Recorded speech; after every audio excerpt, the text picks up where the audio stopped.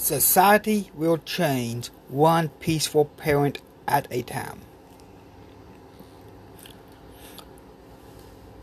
This was originally written by Robin Grill.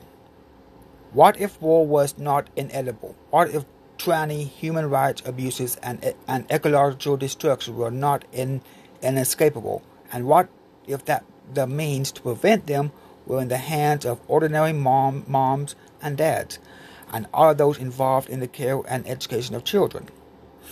Are those idealistic or utopian flights or fancy? Not at all.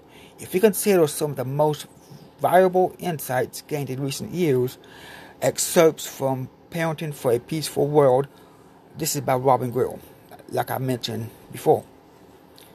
This is by Robin Grill.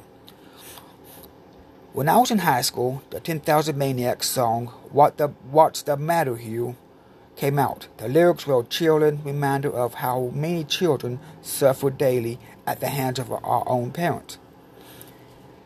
Seeing him run outside looking for a place to hide from his father, the kid half naked, and said to myself, "Oh, what's the matter, Hugh? I'm tired of excuses everybody uses. He's their kid. I stay out of it.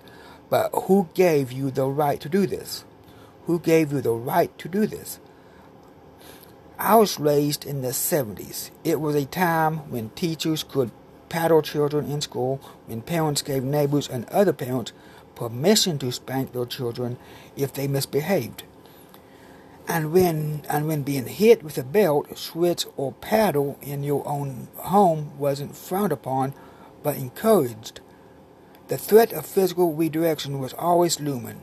Although I was a decency, well-behaved child, i.e., I learned to be sneaky, how to read adults, and how to lie to avoid being hurt. It was extremely unsettling to me what grown men and women were socially supported in hiding their offspring. Naturally, it created confusion too. Imagine the process going on in the mind of a young child who is being physically punished for some indiscretion. Dad says he loves me, but he hurts my body when he uses a belt. He scares me and it makes me cry. So, okay to hurt people you love? Mom says she is spanking me for my own good, but when she hits me, I don't like her or want her to be around her. I don't like her or want to be around her. How can me not liking her be good for me? Nothing I am about to write is breaking news.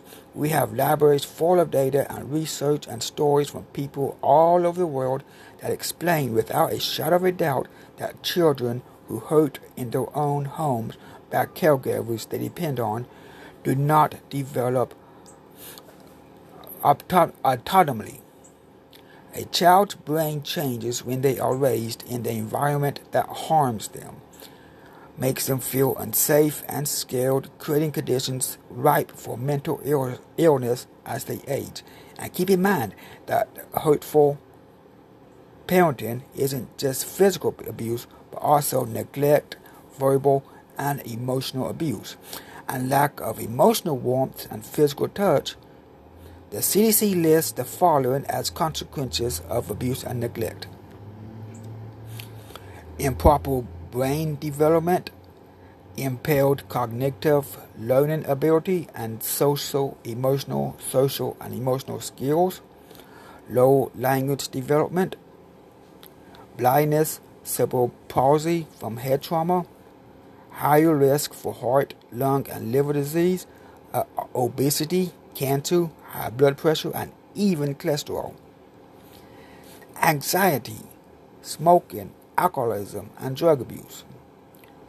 We are out of excuses. If you ever ask yourself what is wrong with the world, you are asking the wrong question.